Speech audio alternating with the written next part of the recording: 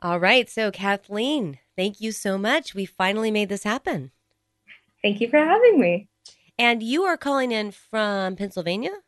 Yes, I'm a Northeast PA girl. So, I'm a little familiar with the state. Where are you in the state? Mhm. Well, I'm by the Hazleton area. I'm in one of those little teeny tiny towns around it. Pennsylvania is full of like teeny tiny little coal miner towns. Yes. Yes. So I live in Freeland, Pennsylvania. Um, and But my family originally came from New York. So I have a lot of New York flavor in my life. And Mm-hmm. yes, I'm a graphic designer turned fiction writer, kind of by accident. It's actually a Uh, pretty big state. Like I've actually never been to Pittsburgh, and oh my God. it's I've a been to Pittsburgh. it's Dang, a girl. drive. It's like 4 hours from me, so it's a commitment. Um, Oh, you are so East Coast. I know, Oh my I know. gosh. Oh, you're like, that's like European. Really? No, seriously. East Coast people, Europeans, they're like, oh, I have to drive 4 hours. Oh, and I'm like, yeah, like I did that last weekend. I know. We're all like in our little. My sister lives 20 minutes away from me, and she's like, "Oh, I have to drive down this weekend," and I'm like, even that feels far. I don't. There's something about the roads, man. Well, I'm now, I don't know. Love. Now, like maybe it's because you're growing up around, horses and buggies, and so it puts everything in context. Maybe. Seriously. Well, Amish at heart. That's where we come from. Oh my gosh, that is so funny for God's Such a I weirdo. mean, I'm sorry. Like, I've been up and down California. I live in Seattle. But, West Coasties, we drive. What can I say? Yeah. Mm-hmm. Okay, then. All right, cool. So, yeah. So, thank you for grounding us a little bit in who you are and what you do. And let's see here. Folks, I asked Kathleen to join me on the show because, okay, a couple of reasons. First, she's really fun on Twitter. Second, because you fairly quickly, in like a couple of years, were like, I think I'm going to become a novelist. And then you were. And you not only are that, but you landed a 5 book deal. So, yes, fellow writers out there, we are going to pick Kathleen's brains and try to figure out some tips and ideas on how to make that a success that many of us can have. So, like, seriously, Otherworldly series. Wow. How long were you thinking about this? Oh, well, the story concept actually started when I was 12 and I was bored. I think if my whole life revolved around movies and the years of from like 2001 to about 2004, if you look at like the kind of movies that came out, they were terrible. So I had nothing to really kind of entertain myself with. And it just kind of kept rolling around my head for years and years. And I kept adding to it and changing. Thank goodness it changed because I can imagine the 12-year-old version of it was terrible. Um, Or excellent for 12 year or, olds. I can remember little snippets and I'm like, oh, no, no, no, no, no, no, no. Um, so it was when I went to college for graphic design and had all the intentions of making it into a web comic. And I had a couple pages Ah. done and lost steam. And I actually had something happen to me after I graduated. I was working a series of disastrous office jobs. My insurance got dropped. I had to get off a certain medication, and a depression lifted that I didn't even know I Mm. had. And literally Ah. about 2 or 3 days later, I'm like, I need a pen and a notepad. I have a story. I have to write now. And Wow. and I think I might have written the first draft in maybe a month under or something. It just popped Sure. into existence. Mhm. Yeah. So you had an unexpected event that caused you to have to give up on a medication, which you Mhm. then realized had actually been inhibiting you. Yes. Yeah, I had no idea. I had other events going on. Like I had just graduated college. I couldn't find a graphic design job. Things were Hmm. stressful, and I just assumed it was that. But and I was even very upset. I was like, oh, I have to change medications. And then I realized I didn't realize it was making me depressed until I was like, I feel like a completely different person and I have all this energy and I am creative. And it just all came back and I was really happy. Oh, I'm really happy to hear that. That's yay. And now we all get to benefit because honestly, I mean, standalones, I'm actually interviewing someone who's written a standalone in a couple of weeks, and that's fine. I forgive her in advance. But, and then you have a duology, which just sort of like, you're like, oh, you get this pain in your chest because at the end of a second book, you're just going to be so sad. There's not more. Trilogies, you start to feel a little bit better. But, 5 book series, someone can really feel like, oh, I can invest myself because you are investing as well. And we're going to be together for a while. And so this is Mhm. exciting. When you were querying and let's see, otherworldly is sort of the term for your series. Mhm. And so when you were querying this, did you query it as, hey, I've got 5 books, which sort of goes against all the advice out there? Or were you querying it as book one? And by the way, I'll barely mention I have some other books. How did you do that? Well, I believe when I queried with actual agents, we'll get back into the actual publishing side because that happened really oddball off the way too. Cool. Um, I I think I pitched it as a trilogy. It was supposed to be a trilogy in my head for the longest time. It was, but the first book is very kind of cut and dry. It could be its standalone thing if needed, but I set up a lot of questions that you'd be like, wait a minute, you didn't explain this. So Right. the second and third installments didn't follow a traditional plot. They had like multiple different climaxes and it was just very information heavy. So once I started talking to my actual publisher, they were very kind of honest with me and they said like, does this have potential for more books? And I got the impression that they actually wanted more. And Mm-hmm. I was like, are you sure? Because again, I had read like the research about like don't push for too much at once. Right. But plot wise, I'm so glad I cut them. I cut like books 2 and 3 into like 2, 3, 4, and 5, and it Right. works so much better for the plot. Sure. I think that probably one of the big, exciting secrets that a lot of early writers don't know about is that there can be a lot of joy rather than just killing your babies, which, sorry, folks, we don't actually mean that. It means, your darlings, whatever. It's like things that you fell in love with that you think are just really great and have to be in the story, and people are trying to convince you to remove it. So it's called killing your Mhm. babies. But I think that a lot of people have this impression that there'll be this painful experience of having to go through that. But for me personally, I have found that sometimes changing something after you've been working on a draft multiple times for many years actually is very freeing and very exciting and very inspirational and very wonderful. So Mhm. it sounds like for you, instead of them saying, hi, I want you to change everything, and you went home and sobbed into your pillow, instead you're like, oh, really? Can I? That's awesome. Is that true? Yeah. Yes. It was. I was like very timid about what steps I should take for it because I knew in my heart, I'm like, this is going to be a long book, and even just the physical, like if it's printed, I'm like that spine's going to get funny because it's going to be too thick. Um, Right, so I right, knew right. there was something slightly wrong, but I didn't know how to do it until like they kind of gave me permission to be like, maybe we should break up the books. And even then, I was like, I don't know if this is going to work. And um, I'm always surprised about maybe if you have a hole in your plot or something, or you have to change a scene and you're really apprehensive about doing it, just write it.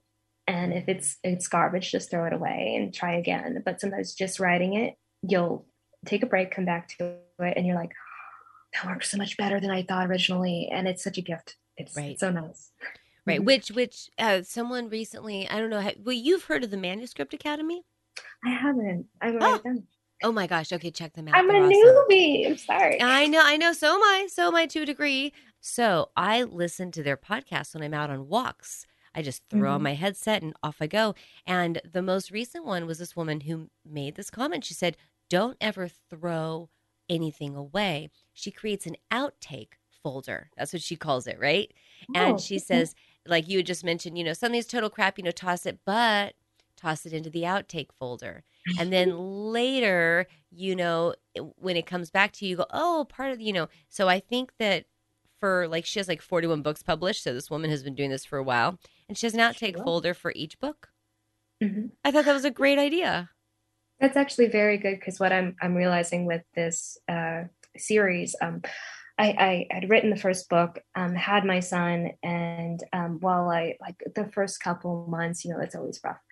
I couldn't write. I just physically didn't have it in me, but my brain was going wild. And I ended up making so many concepts that I am so excited to get to once this series is underway. Mm-hmm. But most of those concepts are a little bit of like a seed I tried out in this series and decided it didn't work. And I put it away somewhere, like mentally, or filed it away. Mm-hmm. And so I find it very interesting to hear it often where like one movie was a concept from another movie and it didn't work, and then someone picked it up again and it turned into Right. something different. And yeah, definitely recycle your ideas. It's a good time. Well, and you're lucky that you're young enough to be able to actually, as you said, store them away in your thoughts. I'm like, yeah, no, if I've gone 48 seconds without writing it down, whoo, that sucker's gone.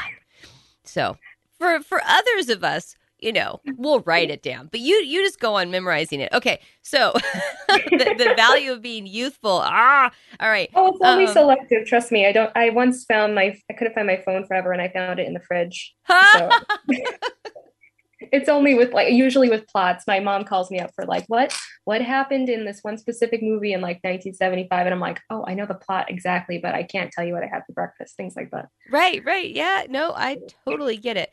Okay, so Otherworldly, 5 books. The current one is being played around with. Titles are not carved into stone yet. You're talking about the Skeleton Key as a title for book one. Yes. What can you tell us about your story that is not going to get you in trouble? I mean, because I'm actually curious. What I mean by that is not just spoiler alert. What I mean is, as an author who has contracted with an agent, with editor, with publisher, and all that, what type of rules might come into play with regard to, don't send it out to beta readers anymore. We don't want it out there in the ethos, or don't talk about this. You think, like actors when they're being interviewed and they'll suddenly throw their hand on their mouth because they mentioned something about a Pirates of the Caribbean, movie going to be launched, and everyone's staring at them like you just broke a massive contract. What limits may or may not be out there? They did tell me to stop beta reading because when we were deciding the deadlines, I was like, oh my goodness, do I have to factor in like the betas to read it? Because that could be like either a very quick process or that can take months. Right. So they said only for the well, probably to keep it contained, Mm-hmm. but they wanted me to stop beta reading just so I can work exclusively with an editor who will know the story inside and out. Yes. Because sometimes, there's such an adventure of beta reading, and I did this all before, I started querying and signed the contract. Where you'll hand it to one person, they'll go, "Oh, the first chapter works," and then you hand it to a second person, they're like, "Oh, it's completely garbage, throw it away." And I'm like, I know. What do you do with that? Oh. what you do is you go with your gut instinct, and then just instincts. Sorry, Yes. you go with your gut instincts, and then maybe they'll be right later on. And if not, you just move on. It's Yeah. okay. Yeah. Absolutely. Totally get that. All right. Mm-hmm. Cool. So then, what can you tell us about this story? Mm-hmm. Shall I read the blurb? Sure. Go for it. I'm gonna be all official about it. Yes. Okay. For 21 years, Rain Parker's biggest problem were deciding which cooking shows to watch and how to best avoid her cold corporate mother in their chic Manhattan apartment. A privileged daughter of New York's elite, Rain is hardly the person to depend on in a crisis. When the purchase of a rusted old thimble sends her hurtling into an alternate realm, Rain is forced to find and release a deadly monster. Should she fail, she'll meet the sticky end at the hands of a sadistic witch with secrets of her own. Tiptoeing the line between enchanted and disturbed, Rain must fight her way through a hostile land filled with magic, intrigue, and a whole lot of bloodshed if she ever wants to find a way home again. That is, if there is a way. I really like that last part. Thank you. All sorts of stuff is going on. And let's see. I was lucky enough that even though I'm not a beta reader for you, you got permission for me to see like the first few chapters. Mm-hmm. And that blurb makes it feel almost like it's what's the word for it? Not what's the word we use when we're describing fairy tale slash fantasy-esque. It has a sort of a feeling like that. And yet, of course, you start in that fancy apartment. And I think it's so fascinating how her she doesn't call her mom mom, No. and so let's delve in a little bit to some of the relevancy that the story is going to have for readers, the issues that are human, that are occurring in the real world right now, that come into your story. There's all the fun fantasy stuff you've created. That's great. But Hmm. functionally, you have themes that are deeply human. Oh yeah, So sure. do these topics, did they attract you because you've seen them in other places? Do you have personal experience with these things? I suppose I started writing it because my I talk about my husband all the time, but he has a lot of friction in his family, and I, I had opposed to that. I have a very nurturing family, and Mm. coming together, I'm working out some issues that I empathize with him with, and I ended up in the story somehow. When I first started to create this story, I thought it would be new adult. It turns out Mhm. it's totally an adult story, but I thought it would be new adult for the reasons that new adult kind of is geared towards very well adults who are about 18 to 25 who are leaving home and finding their home life. So Yeah, college age. yeah. Yeah. So she's at that cusp where she actually has a very friction filled relationship with her mother, but she's also trying to find herself. And it's also made doubly hard because she was raised by her grandmother who had died, and she's at home Mm. with the mother who doesn't really understand her. So she's wants to disconnect, and it's a very scary thing for her. So she's right on the cusp of being independent. Mm-hmm. And these are So, obviously themes that a lot of people can relate to. It's a challenging time. I remember when my kids were early teenagers, talking to my stepmother, who used to do like youth counseling, and she's a life coach, and she's really amazing. And I remember her saying, "Well, now I just want you to know that you think it's tough right now. Your kid's 13, 14, whatever." And she's like, "But you're gonna have to make it to the late 20s here, honey." She's like, it's not like they hit 18, 19, it's all smooth sailing. She's like, especially for boys, but I think for everyone, those early 20s to mid 20s, those are massively important period of time. And yet it's interesting because at the same time, when so much is going on, it's going on in the absence of the parents, because that's actually how the child is able to fully reach out and grip onto their own life, because and so yeah, new adult, boy, that I don't know how I feel about having more genres that split up the ages or not, but I do wish new adult was a maybe a little bit more empowered and not faltering so much, because what a powerful time. We shouldn't be ignoring this incredibly powerful time in life. certainly. And I think part of me tipped it into adult just because the characters grow throughout the series. Um, Mm-hmm. it does continue to have those themes of growing and finding yourself, not just for Rain, the main character, but there's a secondary character named Hollow who has similar struggles where he's also trying to find out where he fits in this world. And it's exciting, and maybe it's also continues to be an adult problem too, because who hasn't had to step back and like had to question, is this the career I want, am I on Right. the right path? So maybe it's a distinctive all around, not just adult issue but human. Yeah. No, I mean, oh my gosh, absolutely. And so let's see here. You said that there were most of us have events in our own life that sort of inspire us. And Mm-hmm. you were starting to think about the story back when you were 12, but Mm-hmm. you were interested in doing graphic design. You are very artistic, and then somehow you sort of intentionally segued over to focusing on the story. Mm-hmm. And now you've got a child. There are so much going on in your life right now. It's a very busy period for you, isn't it? I am very busy. That's very true.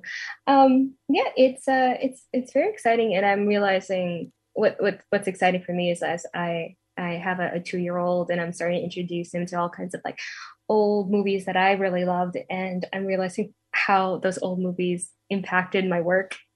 And I'm like, oh, Ah. there's so much from Return to Oz in this series. It's not even funny. That's that's I forgot the question. I'm so sorry. I No, didn't no. pause either. Oh. The question wasn't actually very clear. It was more like just a general conversational point. So, Mhm, yeah, so there is a lot going on. You've had inspiration for this story coming out of mhm, your own life events. mhm, And let's talk about the theme of superior people and outcasts, that sort of whole othering issue, mhm. classism, so on and so forth. Um, Tell us a little bit about that. Okay, well, within the series, it's set up so the human race in this fantasy world is superior. Due to a war, they kind of rose above the rest, and there are numerous other races of supernatural creatures, just collectively known as others. And Ah. um, our main character is human, so she goes to this world, and where she, if she's so inclined, could be a part of that superior race, but the people she ends up knowing and loving and creating relationships with are these supernatural beings. And she begins to look at the idiocy of prejudice. And I suppose the series, it not only calls out the faults in that system, but if you're a part of that system and you're benefiting from it, are you, is it harmful, and what do you intend to do about it? So Hmm. that's a big theme of the series. All of that ties in extraordinarily well in the United States of America with the Black Lives Matter movement. Yes, it does. Yeah. Yeah. um, Is it good enough to just say, I'm not being mean to people? Or do we recognize our white privilege? Do we do something actively and intentionally to um, correct, the lack of white privilege that people who aren't white live with? Yeah, there's a lot packed in there. I'm so excited to get to meet these different people. You refer to some of them as monsters? well, some are a little on the physical side as monsters, some look completely human, just collectively known as others. Hmm. Yeah. And this is in the other world. So it's like you've got this Mhm. duology between you've got this normal human world, and then there's that, Alice falls down the rabbit hole and lands in the other world. Yes, there's an alternate world, and there's discussions of multiple, like universes, so to speak, and realms. Um, it's just multiple layers, and if you get into like the metaphys of it, it's so exciting. I love that aspect of things. Right. I know, like people who write sci-fi, a lot of people who read sci-fi might think that it just comes out of pure imagination, but a lot of sci-fi it's just an extenuation of Theories and so on. yeah, we take the real and then we go with it. Yeah, but I think I've taken this series kind of unintentionally, used it to talk about issues that have always bugged me. For instance, when I was in high school, I had this lovely group of friends who were so talented and beautiful, but I did notice they were very harshly bullied. Um, Mm. no more so I never even really saw the bullying. They would just tell me about what had happened or who's picking on them. And Mm-hmm. I've come to realize it would never happen to me, and it would never happen in front of me. And I couldn't figure it out until I realized, they had nothing really to pick on me about. And that is a privilege that was like heaped onto me. And it made me very angry and uncomfortable because I'm like, Mm-hmm. if you're gonna pick on odd kids, pick on me. I'm very weird. um, and then it Mm-hmm. would give me an excuse to engage and find a solution. And it was always very troubling to me because I felt like, I'm like, if you're gonna pick on everyone, pick on everyone. Right. And then I get to realize, grew up, and I realized it's because of like, there is like a privilege of it. I suppose it's a white privilege, and what to do with that heaped on top of me, and it makes me very uncomfortable. And um, I wrote a story about that again, and sometimes it's hard to look at this issue without having the story turn into a white savior story.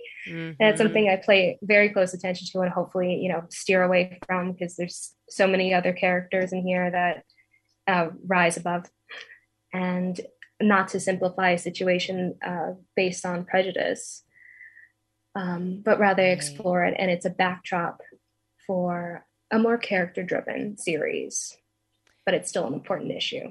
Oh yeah, no, I mean that's it's so Mm-hmm. challenging right now. There's Mm-hmm. there's so much change going on and recalibrating and adjustment. So I just appreciate that you're aware of all that and you're doing your best to try to be conscious and actively engaged in um yeah. It's Yeah, heavy. It's Dodd. heavy Yeah, stuff. yeah. The problem is there's not even like a settled, you know, new way of doing things yet. There's still things are filtering around and adjusting and being discussed. And so the beauty is that in the midst of all that, you have awareness of self, awareness of others, and awareness of the community, and you're being as aware and then sensitive and cautious and thoughtful as you can be. And that's all we can really ask of people right now. And I think a lot of writers are facing that and trying to figure out how do you how do you adjust so that you are a force for um, good, Change. so to speak, change. Yeah, Mm-hmm. yeah, exactly, right. Sure, definitely. And I felt like the need to write the story because I know there's other people struggling with the same thing. Like not only the oppressed, but the people who are higher up in like I don't want to say the food chain, but I mean like this Mm-hmm. this hierarchy that is created around us. What do you do with that? And Mm-hmm. there's like I feel like there's two paths where you can turn a blind eye and just kind of enjoy where you are and not like risk losing your place, or you can call people on their BS and try to inspire change, try to Mm-hmm. inspire like others to not sit blindly by when bad things, social things are happening. And I think that's Mm-hmm. a big movement now. It's why everyone's a little touchy on things on Twitter of what you can say and what you can't say. And I think it all comes down to you just don't want to hurt anyone. You want to create a story that will inspire, but you don't want to hurt anyone in the process. Right, That's my take on that. right, right. Exactly, exactly. I know. Mhm. Yeah. I mean, this is why fiction is, you can have a nonfiction book that is, title, front cover is really, really upfront in your face. Here's what we're going to talk about, classism, bigotry, blah, blah, blah. And Mhm. and that can be very informative and very illuminating, and it can really affect your mind and change your knowledge base. Mhm. Um, but even if it affects your heart, even if it can create some empathy, it's not the same as a fictional story that puts you in the shoes of a person and you literally walk their path and Mhm. experience it yourself. That's where I think fiction has this beautiful ability to affect the heart. And when your heart is affected, we see this with people like Angelina Jolie or perhaps even Madonna or other people whose names are not coming to mind, but whoever's listening right now might be thinking of some famous person who happened to expose themselves to the painful realities that are all over this planet. And once you walk there and hold people's hands and hug them and talk to them, the idea of getting on your airplane and flying back to your comfortable home and just knowing you're leaving these people in these horrible conditions, that you can't escape that heart effect. Mhm. And Oh, yes. so, yeah, right? And I hope Mhm. your story will do that for your readers. It will create a heart effect. Oh, it's so sweet. Yes, I definitely take fiction to heart a lot, a lot. I want to say a lot more than like the real world. Sometimes the real world is so much harsher than if you were to. I think we go to a lot of fantasy to escape, and if we can Hmm. learn at the same time, it's like, whoo, that's good too. Right. Um, because I know I have a problem with this. I think my father did in the past too with certain truths that are just too hard to look at, and so you create a story around it, and it makes it softer. Like this, the core is still there, but the Hmm. story is to kind of cushion the really hard parts. You know what I mean? Yeah. No, I know. And that's an example of how story can, yeah, yeah, yeah. And then, yep, yep. Humans, brains, hearts, stories. We're interesting creatures. Mm. I think that pretty much sums it up. Yeah, There you go. That's humans in a got really bottle. deep. We got deep there. Oh, right, exactly. I think what you're saying is this, it's not always good enough to know something's going on. There's really the question is what are you going to do about it? Joan Baez has my quote on my email, which is action is the antidote to despair.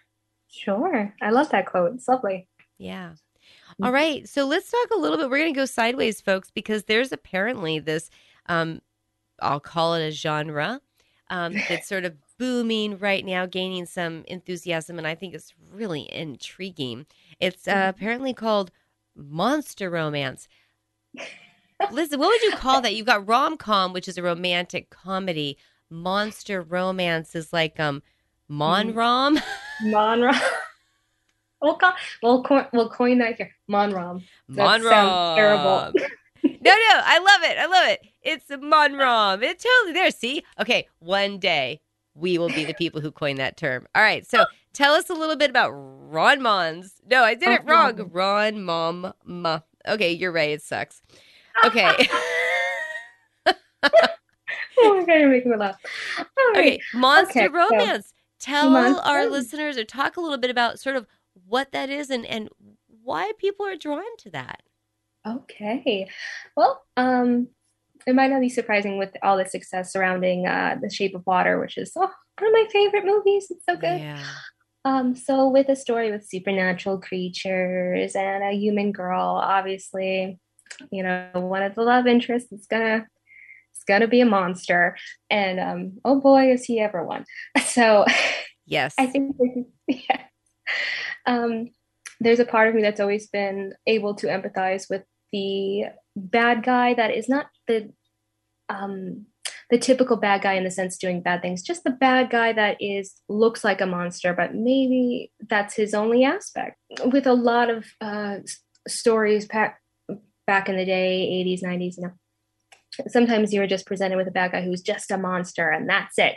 Yeah. And I found I could empathize with that creature, even though I wasn't supposed to. And so now we're this generation has grown up and started to really look at that archetype of the classic Hollywood horror monster and flip that genre on its head, because it was usually a monster pitted against a classic American hero. Mm-hmm. And if you empathize with the other in society, or just you feel like a monster yourself, you're gonna like look at that monster differently and look at that classic hero differently. And there's something very interesting going on where, you'll watch The Beauty and the Beast and you don't want that beast to turn into a human. You love him for just the crazy, hairy person he is. Right. That, Well, I think, is the core of the movement. no, I think that's such a great point. I mean, one of the worst things about Frankenstein, Mm-hmm. is that I hate that story. I understand that it was, for people who don't know, it's written by a woman, actually. Mm-hmm. And there's a fabulous story behind the writing. And it was written at a time when electricity was really being discovered and people had figured out that you could take like a dead frog leg and if you put electricity into it, the leg would move. And so, science was playing with this. And so, of course, you get this idea of put a bunch of body parts together and yay, you create Frankenstein. And Mm-hmm. Frankenstein's actually the name of the doctor. Dr. Yeah. Frankenstein creates the monster. I think most people in America think that Frankenstein's actually the monster. I don't know. From the movies, is what you get. But I have Mm-hmm. always hated it so much because all I have is massive empathy for the monster who's Mm-hmm. been, I feel bad for the monster. And then I feel angry that the monster is just inevitably portrayed as, violent and harmful. And then, of course, all the people in the town hate him. And, I hate the story. It really makes me emotionally unhappy for all of those reasons of how this stereotypic, way of people responding, which is probably the whole point of the darn story. So I'm sure it was very successful if I am that uncomfortable. But I think Probably. what you're saying is that people are like, we don't want that cut and dry, black and white, right and wrong, good and evil story. We want, what do we want? I think especially in fiction, we are very drawn to empathizing with characters and putting ourselves their shoes. And for that, you really need to connect with them. And if you can have that emotional connection, that character could be anything. It could be a spoon. You know, you'd be like, I love you, spoon. It's fine. So if there's something so exciting and fun for me about like monster romance because it mixes like my two favorite like descriptors of a bad boy with an underdog, and it's just Mm, so much fun.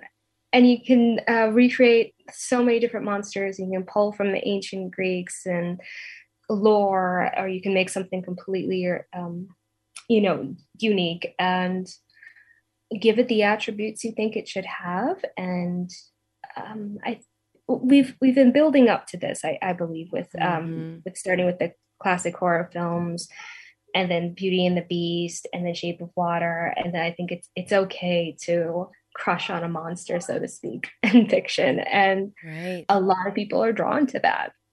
Well, you've got Um, Damon Salvatore Demon Salvatore. in The Vampire Diaries, Ah, right? mm-hmm. If you haven't watched that, you can watch it as a series. It was written as a book. The books are not worth my time. I tried.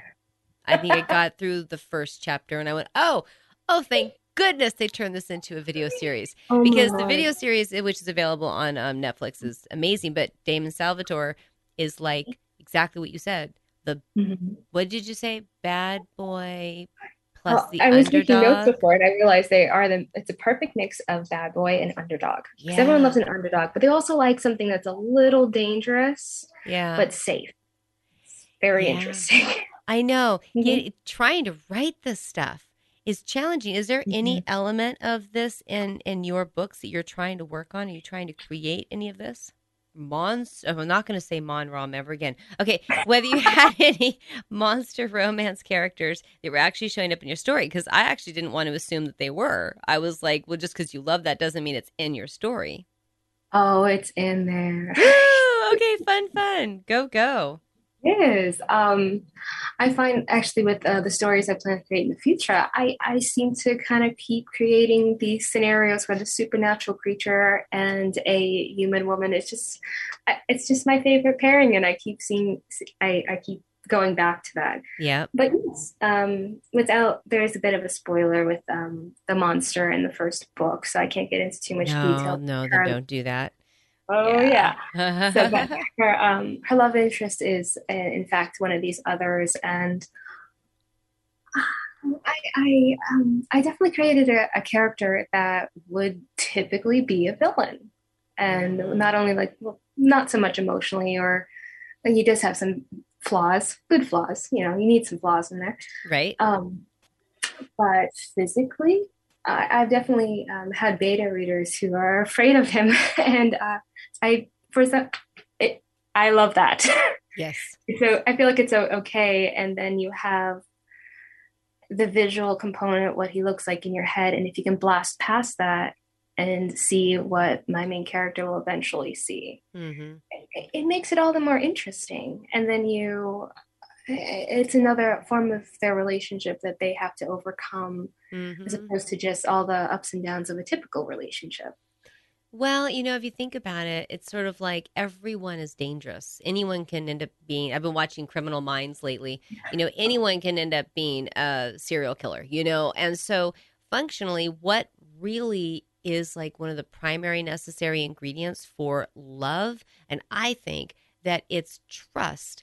And it's a trust that is so strong that you are willing to open up and be your most vulnerable with someone. So, in a way, in writing fiction, a lot of times you want your stories to not be like humdrum normal, everything's cool. You want the sort of up and down, attention. And so if you make your character particularly hard to trust and particularly scary, then when the other character actually chooses to trust them, that's like really powerful.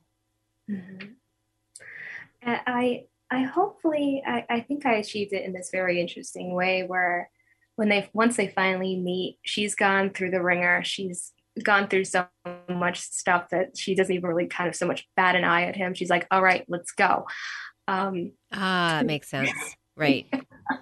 because if she was unconditioned and instantly would have met him, that would have made things a Right. little harder to trust.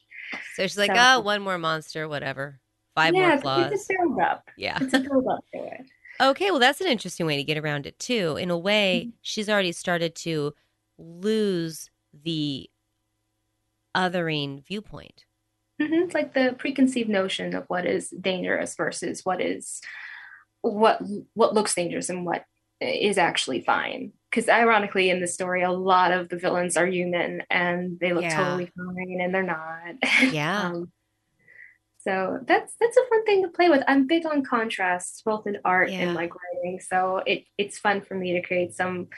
I have a character later in the series who is enormous and based on the samurai warrior yeah, masks. I found them so Mm. beautiful, and I think they're based on oni, like their Hmm. versions of demons. And to see something like that animated, and she's terrified. But in my brain, he sounds like Kelsey Grammer, and it's wonderful. That's I sort of love the like concept of that. that's like Spirited Away. Yeah, that. Oh, one of my. Hmm. Oh, I watched that to death as a teen. Well, your child is going to be so lucky to be able to grow up on Hayao Miyazaki. Oh, thank you. He loves it a little bit more than the typical Disney, Yeah. and I think it has to do with when there's quiet, calm moments in it. It's just rich with a je ne sais quoi, shall we speak? Yeah, it's hard to explain it, but anyone who's watched Hayao Miyazaki's work, it's just you're absolutely right. There is something Mhm. uniquely amazing about his work, and I don't even know how to label why it is so amazing, but it is powerful. Yeah, definitely. So, let's see here. Do you feel any pressure from having five books in front of you that this publishing company expects you to produce? I had book one all ready and set to go.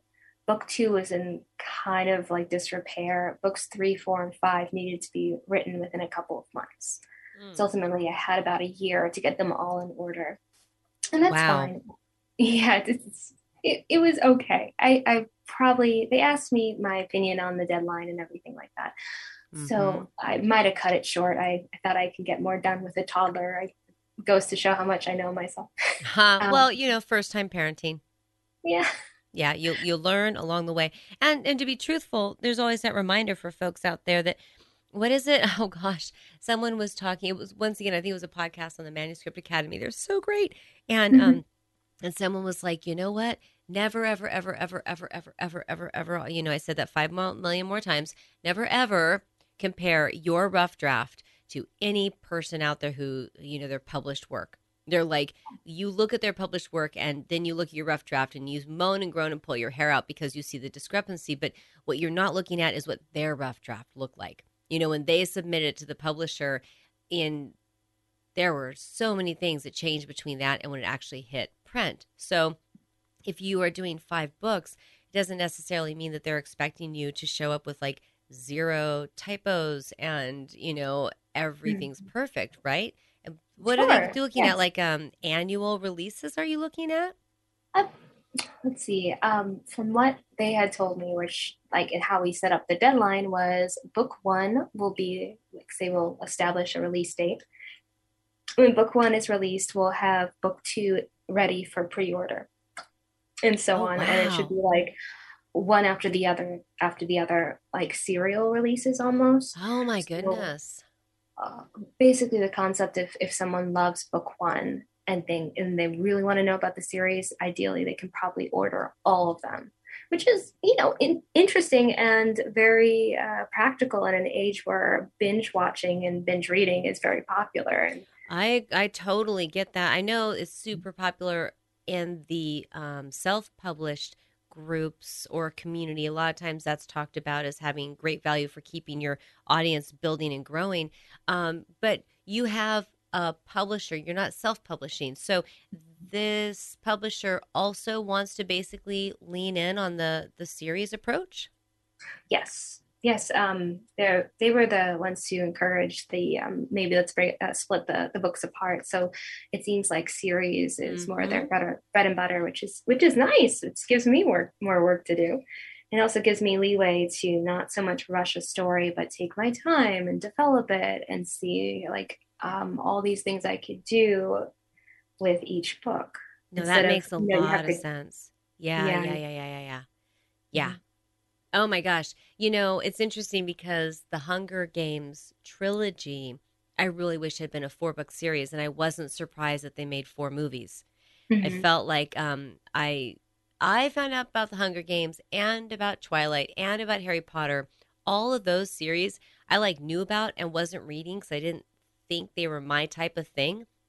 And mhm. with all of them, well, when the fourth book of Harry Potter had already been published, I went down to visit my mom and I saw them sitting on our bookshelf. I'm like, Mom, you? What? This is like for kids. You know what's going on? She's like, oh, they're great. And I was there for a week and I binge read all four of them while I was there for the week, right? Mhm, But it was so nice because mhm, I got to binge read all four. And mhm. I remember thinking, yeah, so you're right. If you really get into something and you don't have to wait 18 months for the next book and the next book and the next book, that's a benefit to the reader. It's very nice for the reader. Oh yes, and it'll work marketing wise as well because I like ultimately like you want to make a little cash, that would be nice. Yes. Um, so Yes. if you can keep yourself in the reader's conscience, that's a hard word to say, in their mind, Yep. and be like, I want to know what's going to happen immediately, then Mhm. they're going to find out, and I think that's Okay. very practical. Well, this is exciting. I was like, oh, she's got five books. It's going to take like 8 years to read those books. But instead, I'm done. basically, at some point, with the next time, because we're planning to do two interviews. This is a pre-release interview, and then we're going to do one at the other end when you've gone through the whole experience and sort of discuss it. So that's exciting. When we interview next time, I will actually be able to read all five books. It sounds like are close to if I'm interested. If you're interested. Yay! Mhm. Well, and I will be. I like your voice. You said that some of your beta readers were surprised at how funny the story was, even though it's dealing with intense topics. Mhm. Yes, I am. I think, well, I have a blurb and I had images to go along with the manuscript I had to share to get feedback from beta readers. And I think when people think of high fantasy, even though it does have a contemporary feel, it's hard not to go towards Tolkien and think about like serious epics and everything. But Mm-hmm. I think the one foot you'll have in the real world opens this gateway to humor because fantasy is absurd and we love it for it. So you have that duality going on, and I'm a quirky person. Of course, like a little of my odd humor is going to get in there, and I'm also happy that they find it funny and not too weird. So Well, but thank God for weird. yeah. Seriously, quirky, weird. I mean, we are in a whole different world. Imagine, oh my gosh, all the mental illness that was created by the Victorian era and the late 1800s and all of these incredible strict rules of exactly how you're allowed to be. I mean, Mhm. yeah. I'm very good at being weird. It's my go-to thing. Nice, nice.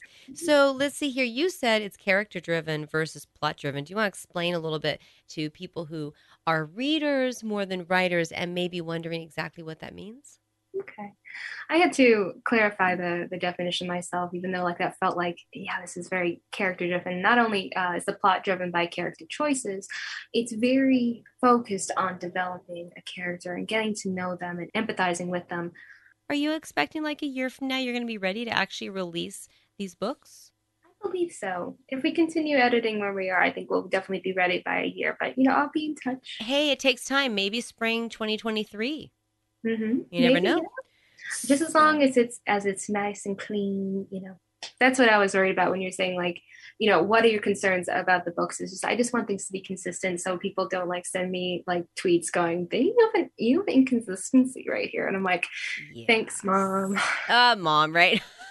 Yes, no, it's funny. I get sometimes I get literal advanced reader copies. They're called ARCs.